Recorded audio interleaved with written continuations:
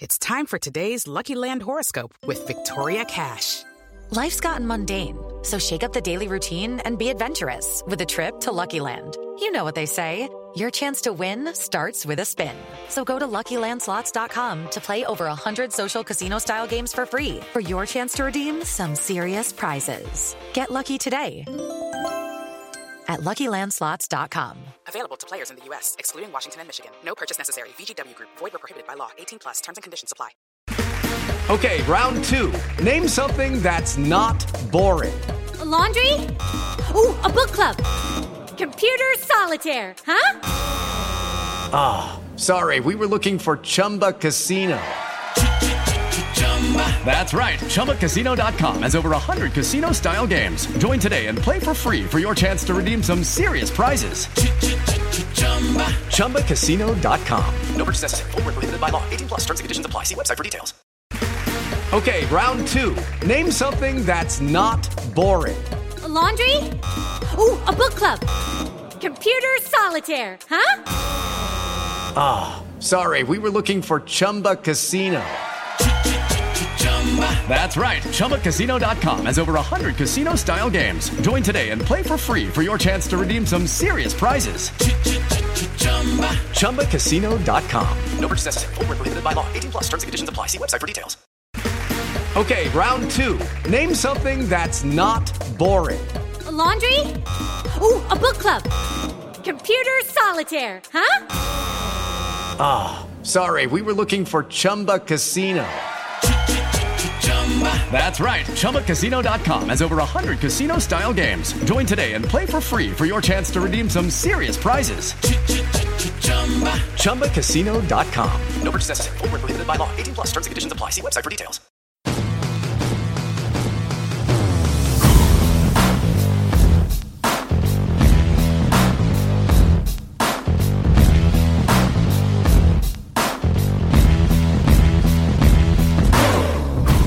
Hello and welcome to episode 7 of the Red Sox On Deck Prospect Podcast.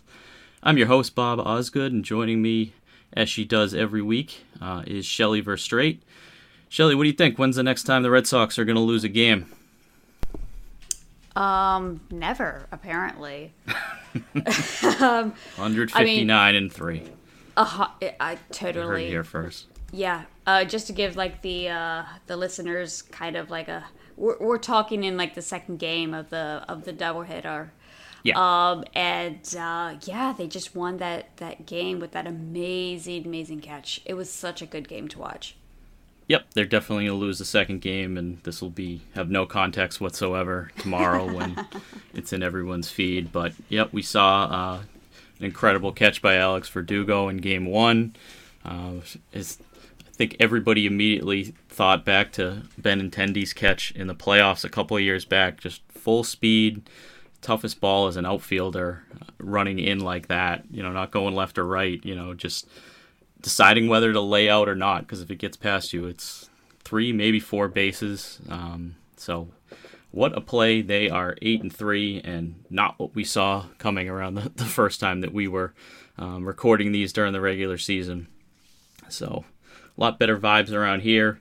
We've got the long weekend coming up with Patriots Day up in Boston. Aren't going to have a marathon again this year, but they do have the 11:05 start on Monday. So big homestand coming up, and definitely a lot of exciting things happening with the Red Sox right now. Today, we are going to shift gears a little bit. We're going to talk about some news and notes to start, and then we're going to talk about the early July MLB draft.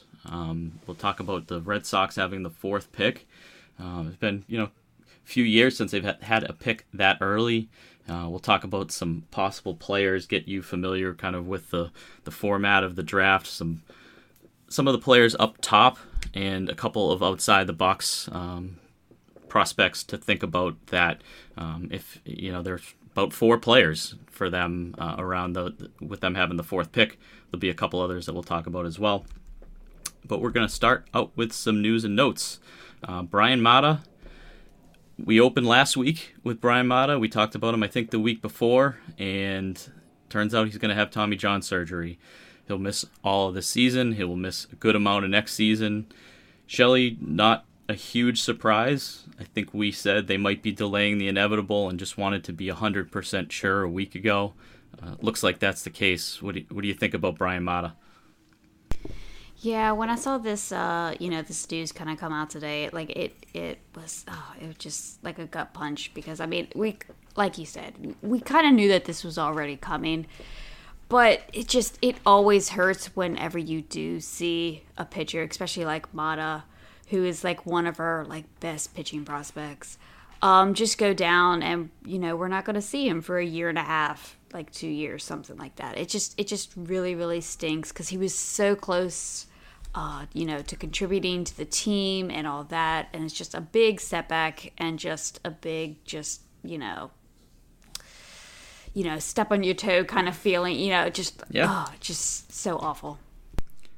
Yeah, absolutely. And we talked last week about when in the season you have Tommy John surgery and how many years you might potentially be out. You have it in April and you might miss 2 seasons. 12 to 18 month recovery. Everybody's different. Everybody has, a different reaction to that. And when they start throwing again, how long their rehab is, it varies. So ideally, we see Mata next year at some point. If he can get back on the mound in July or August and throw innings in a minor league game next year, that would be a success to just get back into competition. And, by the time that 2023 rolls around, which would hypothetically be the next time there's a full season, he'd be 23 years old, and a lot will have changed. So, yep, it's unfortunate, but certainly not surprising with Brian Mata. Second news item, the Worcester Red Sox have started playing simulated games, and they are airing on Twitter. So how about that, Shelley? I know you stumbled across that over the last day or so. Did you catch any of the first day or two of action out there? Unfortunately, I haven't really been able to. But when I saw this come through my Twitter feed, I'm like, oh, they're doing this again, because they were one of the only teams, last year at the alt site that was actually airing some of these games. So we actually got to see, Tristan Casas and all these other prospects last year, and we never really thought that they were going to. And that they're doing it again just made me smile. I will be tuning in when I'm at work. I'll put my iPad up, to the side of my desk and just kind of watch it, when I'm supposedly working. But yeah, it was just so great to see. And it was. We got a a look at the new park at Worcester. It was really, really awesome. Yeah, and only the diehard of diehards would be watching that, especially with the Red Sox playing at that time. They've had 2:00 games all week. They play at 1:00 tomorrow. So, but it would be good to have in the background, depending on who's pitching, who's playing. And in the first day of alternate site workouts, Connor Siebold was pitching. And according to an Ian Kundle tweet, Siebold faced 21 hitters over 5 innings at Worcester, allowed 4 hits, struck out 7 in those 5 innings, and walked 2. Was throwing hard, missing bats with his fastball, and he said that he seemed to be working on his breaking ball, given on how often he was throwing that curveball.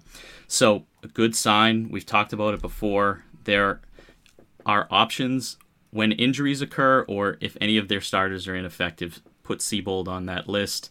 Tanner Houck, who we've talked plenty about. Garrett Whitlock, who we profiled last week. That's about 8 deep that you could be comfortable with. Obviously, you don't know how any of these pitchers would work out in the rotation, as we haven't seen most of them so far. But it's good to have another name that they seem to be comfortable with when the inevitable injuries happen to the rotation throughout the season. So, good to hear that, and it's good that you can tune in if you're bored on a weekday afternoon. Yeah, I totally agree. Yep. And then the last item we had was the Atlantic League, which is an independent partner with the independent league that partners with Major League Baseball, had a couple of rule changes, and we've talked a lot about minor league rule changes. I figured it was worth bringing up one more time because the first kind of most notable item was moving the mound back 1 foot. They're going to try that, and we talked about exactly that 2 weeks ago during the article and podcast that Theo Epstein was on with The Athletic.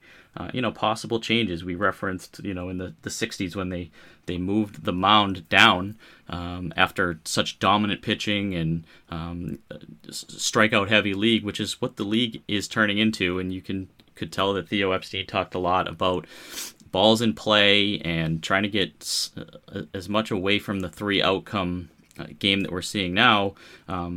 We'll see if they move it back 1 foot and that's too drastic.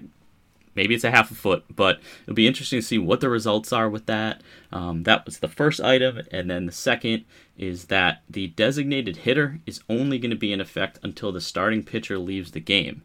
To me, that seems like incentive, obviously, to leave your starting pitcher in the game. Maybe they don't think that the best product is having your starter pulled in the second or third inning of a playoff game when so many eyes are on those playoff games, when you have more fans and these pitchers are being pulled so early in the game. Incentive to leave them in longer and have your star pitchers, Blake Snell, for example, pitch another turn through or a couple more innings would be to have that DH, because otherwise, once the pitcher is pulled, you'll have to have the pitcher hit or pinch hit for them for the duration of the game. So, but moving the mound back and the DH only, any thoughts on either of these and how they might affect the Atlantic League and if they might be in consideration down the line? With the moving the mound back, I'm kind of fine with them just seeing how it goes. I saw some things on Twitter today that they did some studies to see if there's any like mechanical changes for a starter, moving different like feet or inches or whatever back from where it usually is, and they in their study they didn't see any mechanical differences, and they kind of like say, okay, so maybe there won't be like any new injuries. I'm fine with them like testing this out, especially at the the Atlantic League where baseball can still like try to figure out how to quote unquote make the game better. And then when they can just go into a lower level or whatever, and it doesn't really change things too much. The DH one is really interesting. I didn't really expect to see something like that, but I agree with you. It's really gonna affect how teams decide how they want to keep their starters, because honestly, if they do that, then they really can't have openers anymore. Because I have the Twins game up as I'm podcasting, right? Yeah. And one of the greatest DHs currently is Nelson Cruz. So the Twins really have to keep their starter out there as much as you can, because you don't want to take Nelson Cruz out of the lineup. So right. that one I'm really interested to see what happens, because that can really change things. That's a great point. I haven't talked to anyone that says they love the opener, that's one of the great things to happen in the last decade in baseball is the opener. I think the only pitcher that you could use as a follower would be Shohei Ohtani in that case, with the way that he's hitting on both sides. You're right. I think that would potentially or likely remove that aspect as well. Okay, we're going to move on to our MLB draft preview. We'll probably over the next 3 months touch on this a good amount as news comes in. We'll have the College Baseball World Series that will be interesting as you go from May into June. There will be a month or so after the college season, and then it'll ramp up to the early July draft, which is a little later. It had been in June previously, and it's going to be in July this year. The Red Sox have the 4th pick. So they have the 4th pick in the first round, they have the 40th pick in the second round, and they have the 75th pick in the third round. that doesn't just add up 32 picks in between, because there are different type of compensation picks. There's competitive balance picks. And, of course, the Astros are losing 2 picks for another year based on some scandalous activity in the past. So 40 and 75, but we'll focus today on the 4th pick. Going into prior to the college season, you looked at mock drafts, you looked at lists, and it seemed to me that 4 names stood out. Those names are Jack Leiter, right-handed pitcher from Vanderbilt, Kumar Rocker, also right-handed pitcher from Vanderbilt, Jordan Lawler, shortstop, a high school shortstop from Dallas Jesuit High School, and Marcelo Mayer, high school shortstop from East Lake High School in California. We figured we would start with the 2 pitchers. Shelly, take your pick. Do you want to start with Jack Leiter or Kumar Rocker? I'm gonna go with my favorite of the 2. My favorite of the 2 is Leiter. All right, go nuts. I really do like this dude. He is a bit on the smaller side. I think that he's about 6 foot. But everything that I've seen from him this year, through Twitter and a few, YouTube video scouting things that I have seen, I just really like this dude. He strikes out just everybody. He has the command and everything that you want from a pitcher. He has. And he's just looked absolutely dominant. For Vandy this year. And I just remember, in the preseason where they had Leiter, falling to, 5 or 6. I'm there is no way that he's falling past 4, because I would just, totally rip the Red Sox a new one if they let Leiter fall that far. And then it's not happening anymore. It's not happening anymore. There goes that. I will crumple up that piece of paper and throw it in the trash. That's not happening. But yeah, Leiter, I think that he's going to be, I don't know, maybe quote unquote the safer pitcher, which saying safe and pitcher in the same sentence seems wrong to say. But I think that he's the more safe guy. Rocker definitely could be a guy who could just, be an absolute ace. But Leiter, I just think that he is it for me. Yeah. Absolutely. He has made 8 appearances so far this year. He's 7-0. He has a 0.55 ERA, and in 49 innings, he's struck out 84 batters. This is in the SEC. And opponents are hitting .082. So those are video game numbers. He has a no-hitter. He followed up his no-hitter with 7 more no-hit innings. I don't know the exact number. I think it was 19 or 20 over 3 appearances when all was said and done without allowing a hit. If the name Leiter rings a bell, his father was a pitcher, Al Leiter, who you still see on MLB Network a good amount. But I agree with you. He throws really hard, mid-90s. He can touch in the upper 90s. Looping curveball that has reportedly a high spin rate. He has a slider and a changeup. He's absolutely dominant. He is flat out unhittable. And along with Rocker, who I'm going to talk about next, they will be quite a tandem.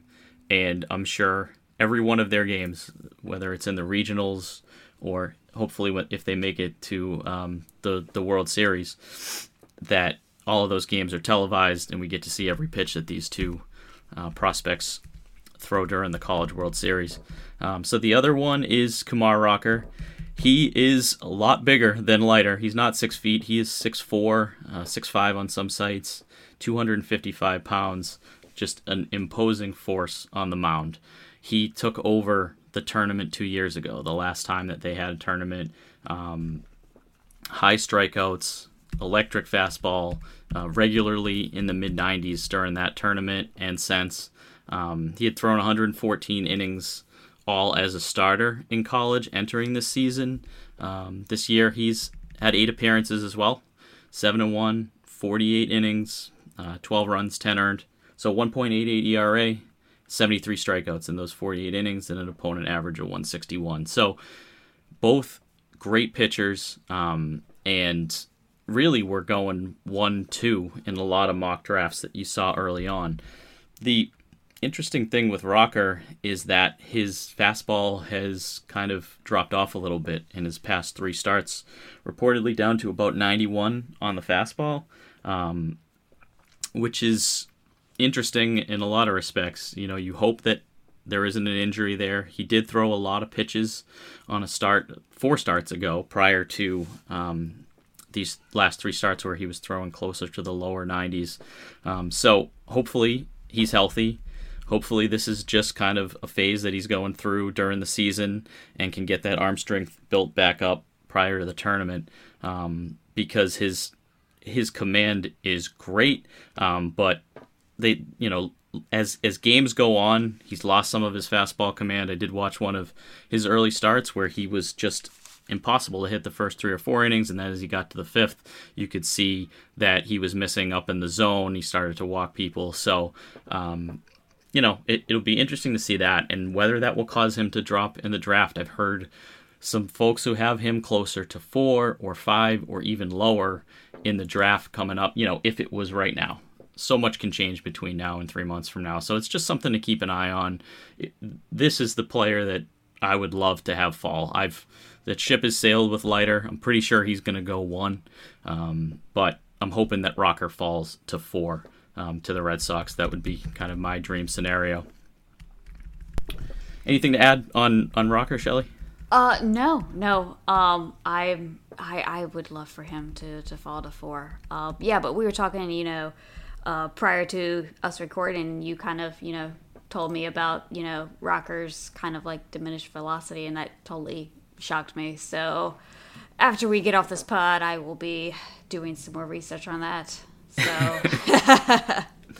yeah, and I think it's probably important to note who's picking ahead of the Red Sox. The Pirates have the first pick, Rangers have the second, and the Tigers have the third. I don't think that any of those teams are going to be drafting based on need. They all need plenty of talent. Doesn't matter what position it's at, whether it's a shortstop or a pitcher. So it'll be interesting to see where those two land, and if they land in the 3 picks prior to the Red Sox. Yep. All right, same question. There's 2 shortstops that I mentioned, Jordan Lawler and Marcelo Mayer. Do you want to take either of those, Shelley, and start it off? I guess I'll go with Mayer. I'll give you the easy one with Lawler. Oh, thank you. Exactly. I took the easier pitcher. I'll give you the easier shortstop. So Mayer, yeah, he's a 6'3" prep guy out of California. He is, you know, he's a really, really interesting guy. He is definitely a better defensive guy than hitter. He is the best defensive shortstop in the class. And I mean, if you look like Baseball America or Prospects Live or MLB Pipeline, there are a lot of really, really interesting prep shortstops in this class. And just knowing that Mayer is the top defensive guy, that's like really good. He has really, really good actions in the field. He can go both sides, easy peasy. The biggest downside with him is honestly like the power. It's very fringy right now. I'm not sure if it would ever really get to average or whatever. But I mean, if you got a guy who can just be an absolute amazing glove in the field and with a good, bat to ball skills, and maybe he'll get to above average power, that's really good. And, and for real baseball, I mean, you need a good defensive shortstop. So, if the Red Sox end up, drafting Mayer and he signs, it's still a really, really good prospect. Yeah, definitely. And looking at, watched a little bit of film on Mayer, and left-handed hitter, he has such an easy swing. He barely steps, is a quick bat. Just that, some of the best, most memorable swings that you think of often come from left-handed hitters, and you think of Rutschman. Adley Rutschman is a recent draft pick from the left side. Mayer just has that easy, smooth swing, and the ball just explodes off of his bat. So I agree with that. That would certainly be another one. I think either of these shortstops, either of these pitchers, picking in the top 4, it's a good spot to be. It might be the top tier, and so much can change between now and then. We have a couple other players we'll talk about after this, but it's a good spot to be where they are. I think that there's supposedly a drop off at 4, so we'll see. With Jordan Lawler, he had a bit more of a leg lift when I was watching some tape on him, bit of a stride. He's committed to Vanderbilt. Better hitter of the two, like Shelley mentioned. Faster. He has, above average future power, has what you could consider 70 grade speed, great 60-yard dash time, near the top of anybody in the class.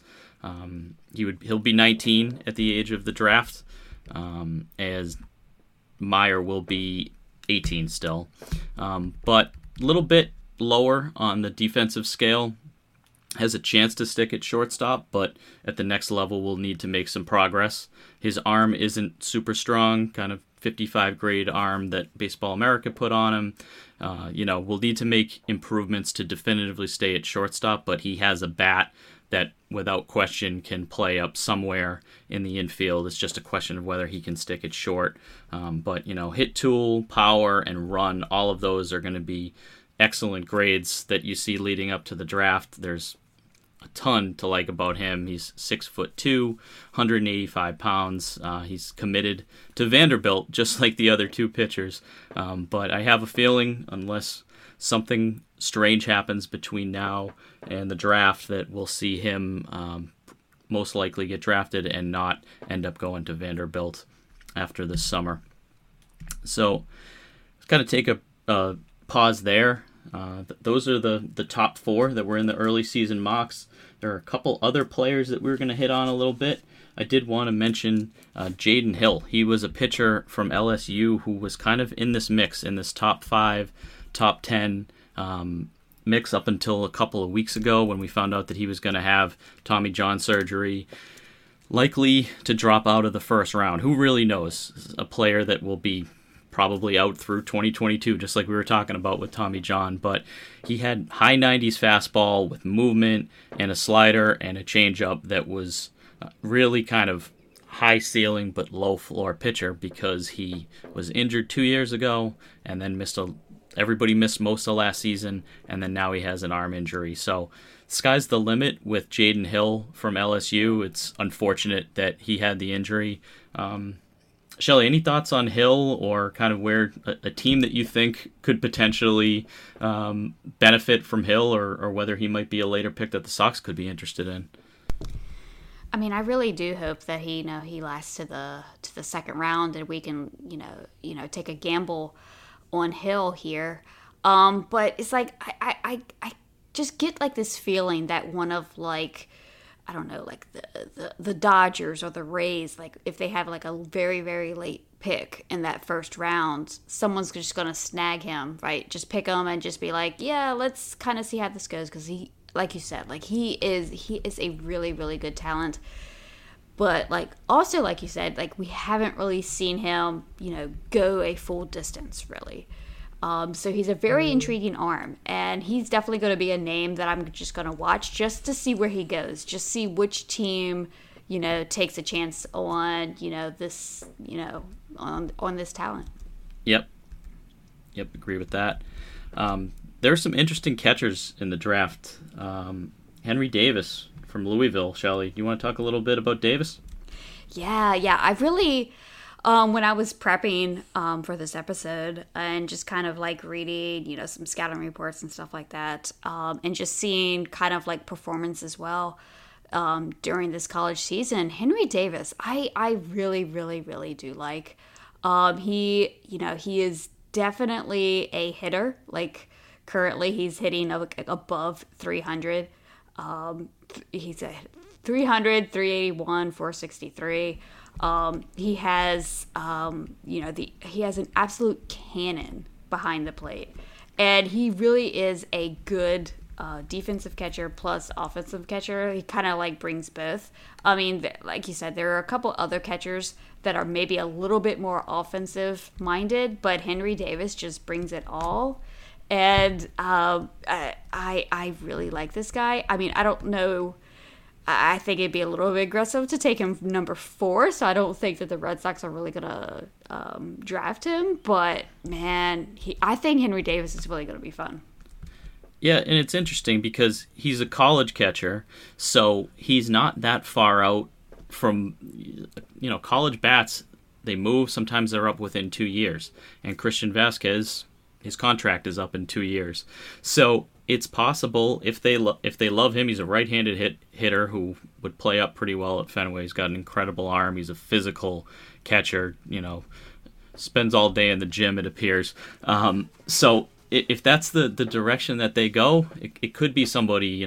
Vasquez is gone in 2 years, or you bring him back for another year, or have kind of a bridge catcher to a player like that. It would be interesting if they went with a college catcher there.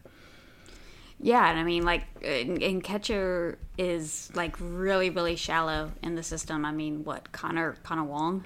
Yeah. That's really about it. So yeah, it would be really awesome if they just went with this guy.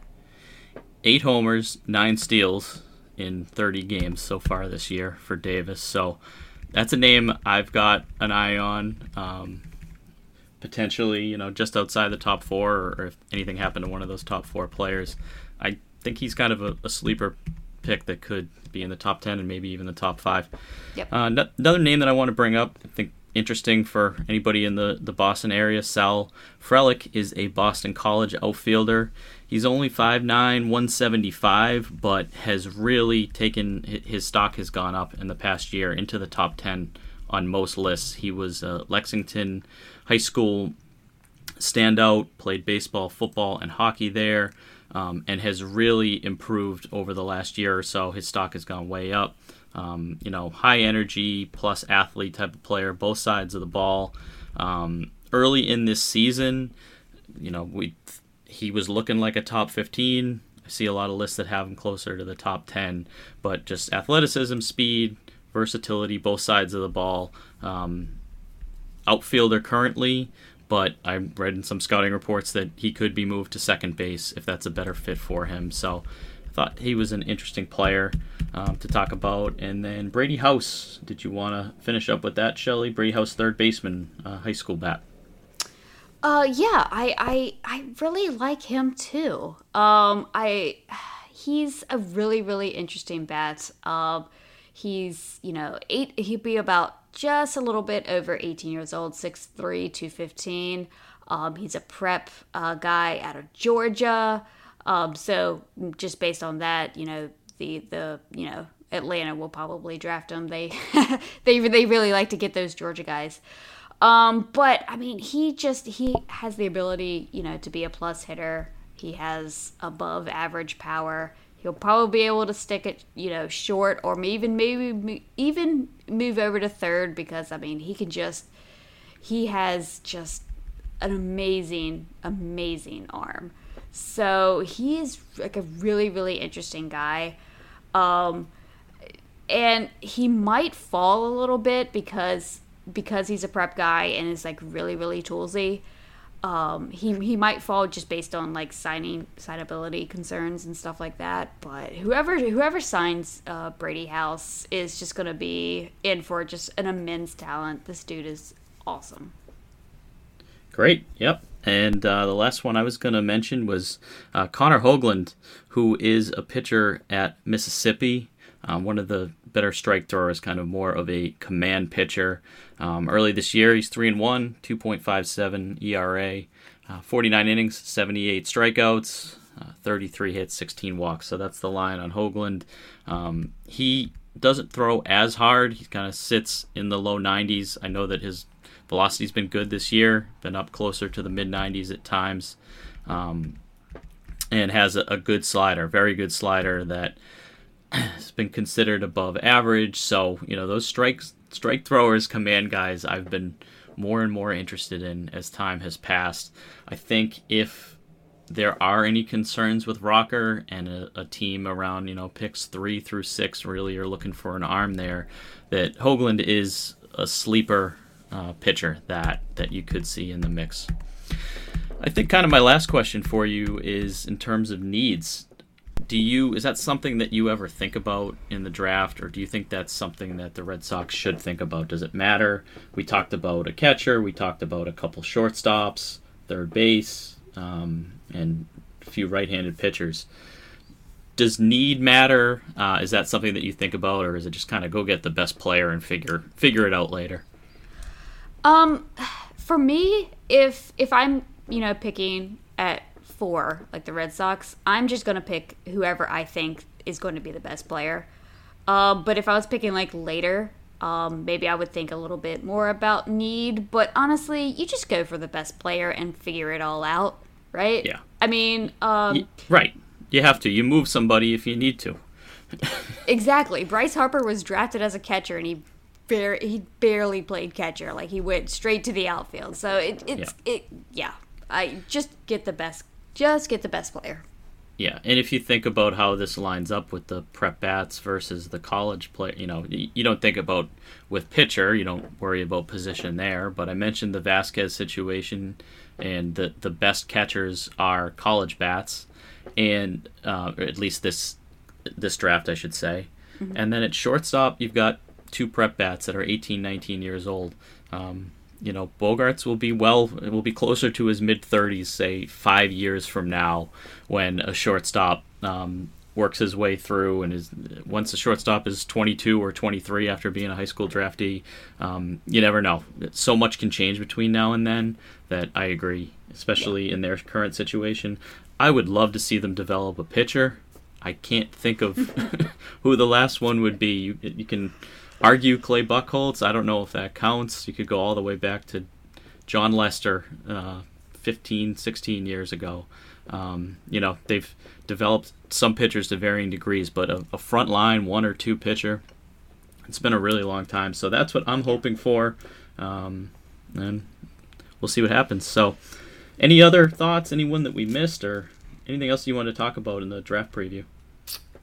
No, but it's really excited. Like when you brought this up to me, I'm like, I haven't really done research, and then I just start doing research. I'm like, oh wow, look at all these awesome guys. So I'm